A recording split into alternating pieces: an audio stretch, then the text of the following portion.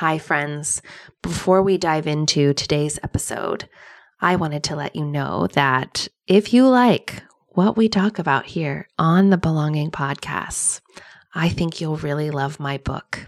It's called Root and Ritual: Timeless Ways to Connect to Land, Lineage, Community, and the Self. And it is available right now wherever books are sold. It is a beautifully illustrated guide to connecting with the earth, your ancestors, and your communities as you come home to your whole self. Though we live in a radically different looking world, the needs of our bodies and spirits are the same as the ancestors we come from. I divide this book into 4 parts: land, lineage, community, and self. And I take you on a journey for engaging more deeply with your life. I provide stories from my own life, and I share rituals, recipes, and ancestral wisdom, journal prompts to support you on your individual and unique and sacred path. You can get more info and bonuses at rootandritualbook.com and pick it up at your favorite bookstore, online, or in person. Thanks for all your support. It means the world to me. Welcome to Belonging, a podcast that explores how to come home to yourself in the age of loneliness. I'm Becca Piastrelli, your host and guide on a journey of courageous reconnection, as we explore topics like ancestral wisdom, cultivating meaningful sisterhood, living with the seasons and cycles of the earth and your body, and what it means to be a good ancestor. Hello, and welcome back to Belonging Podcast. It's Becca Piastrelli here, your hostess and guide. And we are in the witchy season for real. Happy almost Halloween. Happy almost Samhain. Happy thin veils. Happy howling at the moon. Happy Witches New Year. I'll be talking more about that. We are in a moment, a cosmic moment, when the wheel of the year turns. And Southern Hemisphere folks are at Bealtaine, Beltane, May Day. The flowers are blooming, sending love to you down south. And up here in the Northern Hemisphere, we are in the dying times. Seriously. So what am I talking about? I thought today I would share a little bit of the lore and the history and the ancestral belonging perspective of this time of year that wonderfully has maintained its enchantment despite the overculture, despite, capitalism and patriarchy and the efforts of the Christian church over time. Somehow this time of year has been able to hold strong to its roots. And so a lot of us get really excited for this time of year. Sometimes we know, sometimes we don't know. Sometimes we're like, we love costumes and we love to feel scared at haunted houses. And I just like when it gets colder, or pumpkins, whatever it is. And I'm not discounting that those are the reasons why you love this time of year. And I want to go deeper here because this is a deeply sacred time when, as they say, the veils are thin. So what am I talking about? What veils? What are you saying? Is this some woo-woo stuff? I mean, kinda. But really, what I said before was we are in the dying times. So what I mean is we are, depending on where you are latitudinally, you are seeing or are about to see, or if you're on the equator, you're not seeing this, but maybe your ancestors did, the dying of the deciduous or annual plants, right? There's this return, the energy has gone back down to the roots because the sun is waning, it's getting darker, there's more and more darkness. The energy is literally in the plants, moving down into the roots. And so that brightness, that fruiting, that flowering, where the energy was moving up in the plants earlier in the year, that's done, right? We've had the harvest. Again, I'm speaking from an ancestral agrarian perspective.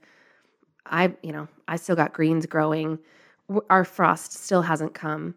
But if you look at it from particularly old European lore, for any of us that have ancestors that worked with the land in old Europe, what is known as old Europe, so like pre-Christian, like thousands of years ago Europe, and during times when it was conquered and they lived and worked with the land. There's so much depended on a good harvest. And then what came after the good harvest was the coming of winter, right? That sort of fear and nervousness around winter is still maintained, like Game of Thrones. Winter's coming. Oh my gosh, will we survive? And so we're just coming out of this ancestral memory of this time of year when the frantic, fast-paced, hard labor time that is the harvest that's been the past several months, right? Starting at the beginning of August, that is traditionally known as the first harvest, the wheat harvest, and then we came into the fall equinox, and that's the second harvest, and then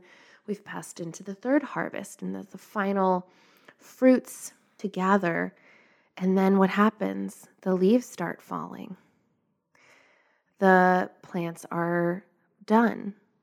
The evergreens remain, and that is why we put them, not all, I should be careful with my words, and that is why in the winter, bringing evergreens into the home, which is the root of the Yule tree or Christmas tree tradition, was a reminder that life continues. But for the most part, right, we're seeing leaves fall and plants, quote, die, return to the earth to be composted, which, another side note, I understand if you have to rake your leaves, but try not to rake all of them because leaves aren't litter.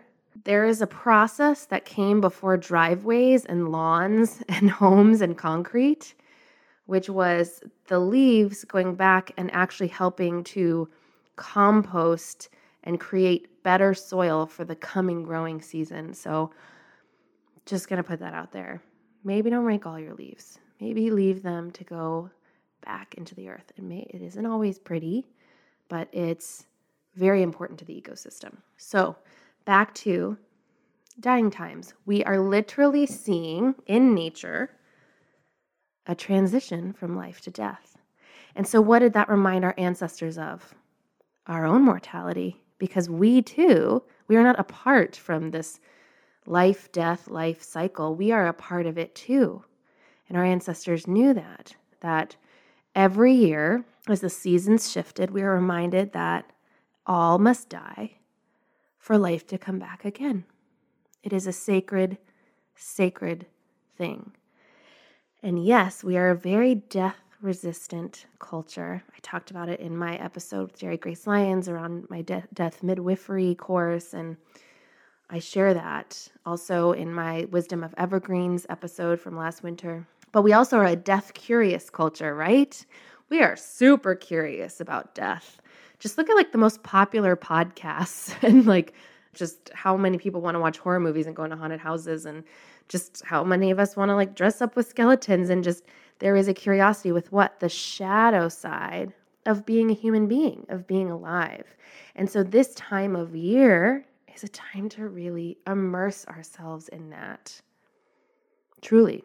So there are some traditions that have maintained and been co-opted and commercialized that I wanted to share just to bring deeper meaning to this time of year. So you will hear me say the word Samhain.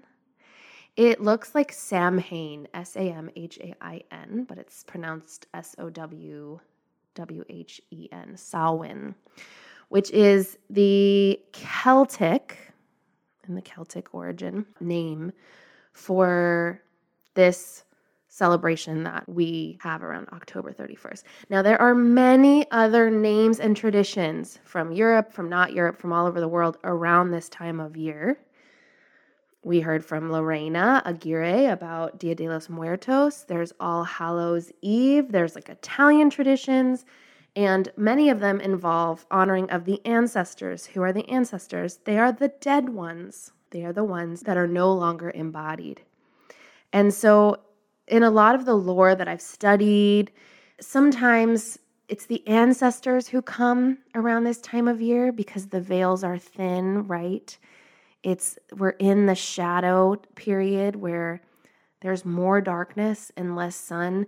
The plants are dying. We're feeling the energy of death. And so This belief that the veil is thin, meaning that the veil between the living and the dead world, the other world, so that we can more deeply connect with our ancestors. But who else is in this other world? Well, it depends on your ancestral traditions and your mythological beliefs and all of it. But this is where goblins and ghouls and fairies, all these otherworldly non-human creatures come from. So again, I'm going to be centering like Celtic tradition, but in the Celtic pantheon, in the story of immigration and assimilation, and just how all of us have such wide and varied ancestries and lineages, they all sort of swim about. So I will be careful with my words, and also I really encourage you, if you're really inspired, is to look into the death practices, the ancestral reverence practices, the celebrations of your culture. Look into Polish celebrations around this time of year. Look into traditions around the end of the harvest if you're from like Central Russia, or if you're from Asia, like South Asia. There are so many different ways of honoring this time of year. So what I want to talk about is something called the Wild Hunt. So this is usually the night before Samhain or Halloween, so maybe you would name it as October 30th. Side note on this, it's a cross-quarter day. So this is halfway between the equinox and the solstice. So halfway between the fall equinox and the winter solstice. So it's really has to do with like planetary alignment. And so it's not always on the same day. And in fact, this year in 2019, when I'm recording this, the cross-quarter day is actually November 7th, not October 31st. So some purists are like, nope, November 7th is when the veils are thinnest. Also, I believe it's a season. Ironically, that's the first night of the Rooted Magic retreat. So we're going to get our ritual on. I'm so excited for that. But so we'll say the Wild Hunt is October 30th. And what is that? That is when many believed the portal was opened, the veils were pierced, and the otherworldly creatures came in. And so what did our ancestors, my ancestors, the ancestors, do to protect themselves that night? Well, there are traditions of carving turnips and gourds into faces that looked ghoulish and evil or mischievous, and then putting a candle next to them or inside of them, outside your door, and turning off all the lights in the house to trick these goblins, these free folk, these fair folk, these other folk from trying to come in and make mischief in your home. Well, this is the origin of the jack-o'-lantern. What else would the ancestors do? Leave out a plate of sweets. You know, it's known that fairy folk really love sweet food. And so that is the origin of trick or treat. So we'd want to give them a treat so that we wouldn't get tricked. And that is the origin of trick-or-treating. But there are other foods that can be left out. You see this a lot in ancestor rituals and connection practices around this time of year, is leaving out the favorite foods of the passed over ones. In fact, this is a tradition and ritual I have done for the last 5 years, which is usually the night before and the night of Samhain, Halloween, when the veil is thinnest, when the Wild Hunt is afoot, is leaving out some foods and some belongings of my past ancestors. I've written letters to them before outside. I've left a little shot glass of whiskey before, oranges.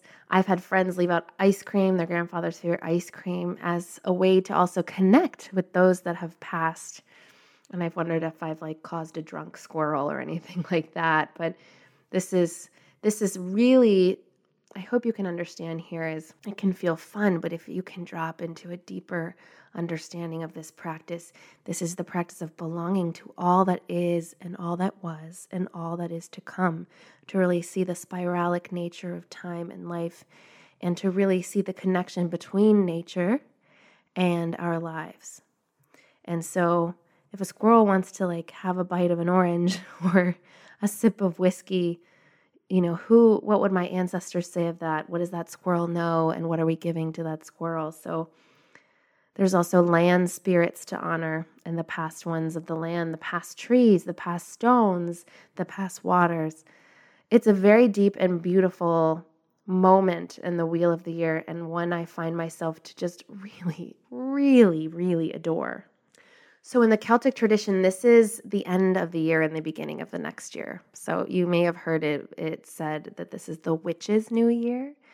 And that really does make sense to me when I think about it, because the Roman Catholic Gregorian calendar that begins in the dead of winter, not even on solstice, but like the dead of winter just past solstice. I mean, I just always feel kind of like bleary-eyed and confused and not fully embodied and with energy because it's hibernation time. To be like, okay, this is the plan for the year. I'm going to do all these things. I honestly wait until spring comes to really get more into action that way. Although not always. I live in this world, and I have light bulbs and running water and heating, and I have to carry on. But in that sort of seasonal living ancestral way, it does make sense to me, at least from this ancestral perspective, that the year would end with the with that dying time, with the plants completing their cycle, and that the next year would begin with the hibernation and not with the planting of seeds that is spring. They say that, it is said, I don't know who they are, it is said that in order for the seed to be planted, it must be dreamed in first. And so winter is known as dream time in many traditions. And so we begin with dreaming. We begin with rest. Right? That's some shit. That sounds pretty good, right? But I know that other traditions like Chinese New Year is around the quickening time in early February, right? When, what is that called in the old European tradition? Oh, Imbolc or Candlemas. So I'm not here to say like this is the way, but it just really resonates with me that this would be the end of the year. And so what I have done is I know that November and December for me work-wise, I really try to ratchet it down, and I really try to get reflective and dreamy. So really reflective on how the year went and dreamy looking forward. But my energy just really goes to my feet. I'm more tired. I need naps. I need to go slower. And of course, this is the time of the holidays where it's really hard, but guarding my time has really helped me because I'm committed to living in an ancestral way. I'm committed to living seasonally. And so that's what matters to me. So in that way, this night of Samhain, this night of Halloween feels like a really big celebration. And in fact, the burning of the great fire in many old European traditions that I've looked at of my own ancestries, this was a moment for the community to come together, a wildness, also the light. We could see each other in the light, and it could keep away the evil or the trickster energy, and so that the community would turn off their lights or like leave their house, lock up their house, maybe do protection spells around their house, leave their gourds lit or sweets or foods out, and then come together in the town or in the village, in the community around the great fire. And then they would take the coal from that fire and bring it back to their home to put in their hearth to keep them warm all winter long. So there's a beautiful communal element too. It's embracing the shadow side of this sort of wild night, maybe doing some divination, communing with the spirits of those who have passed, setting protection so that no trickster things go on, but certainly they would, coming together. And then when the day comes the next day, bringing those coals back into your home, because now is the time to prepare for winter. First frost has come, the gardens and fields are put to bed, and it's now about rest and dreaming and surviving, frankly, surviving winter, which was really hard to survive. I love the Celtic tradition of the cows. So the cows they go out to pasture around Beltane or Bealtaine around May Day, and they come in from pasture into for winter around Samhain, around Halloween. And so when they're brought out to pasture at Bealtaine around May Day, they move through water. And when they come in from pasture, they are ritually moved in through smoke. And so smoke is this really beautiful element of this time of year, burning incense, having candles going, having fires going, and smoke as this tool for clearing, for cleansing.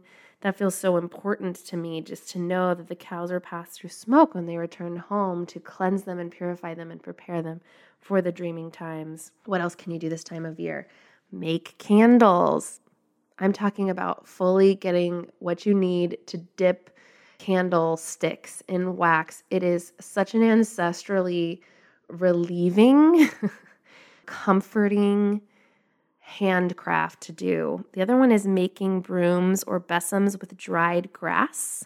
And so they would make it with magical woods, that maybe like an elder wood or a hazel wood or oak, and then using the dried grasses from the harvest of that year to make brooms to keep your home sacredly clean and clear throughout the winter. Making masks is a huge handcraft this time of year. Why would you want to make a mask? This idea of shape-shifting, of tricking the spirits, of maybe dabbling into the shadow world, of shifting into a new energy. Mask making has such beautiful origins in this time of year. So there's lots of things you can look up and research from your own ancestors. I highly, highly encourage you to do that. Maybe see what their brooms and besoms look like, what their traditions were around protection, because that's a big one with the thin veils with this time of year, and also ancestral connection. How did your ancestors honor their ancestors, and how can you do the same? And really, maybe there is a part of you that can feel a little more comfortable embracing this magical sort of shadow, witch cackly kind of way of being this time of year, because all of us are engaging in that shadow work. Look how obsessed we are with haunted houses and costumes and trickster energy. Like, if there's any time of year where you have permission to deepen into that, of course, with protection and safety, that is this time of year. And to just go a level deeper, maybe share with the people you're hanging out with, or if you're a mom, with the fellow moms, about the origins of trick-or-treating, about the origins of the jack-o'-lantern. And get some magic going. Make an ancestral offering. See what happens. Lay out your grandmother's pearls next to her favorite snack and open yourself up to the magic that can happen these nights when the wild hunt is afoot. So, Samhain blessings to you, whatever you celebrate. May you connect with the shadow, with the other folk, with the other world, and feel the infinite beauty of this moment of death, because it leads into creating life again. And maybe don't rake your leaves. Okay, thank you so much for joining me. I'll see you next time. Thank you so much for listening. I know your time is sacred, and I hope this episode infused some inspiration and meaning into your day. For show notes, links, and references from this episode, you can go to belongingpodcast.com. Also, be sure to subscribe to Belonging on Apple Podcasts, and if you have a moment, leave a review. This helps my little podcast reach more listeners, and I would be ever so grateful.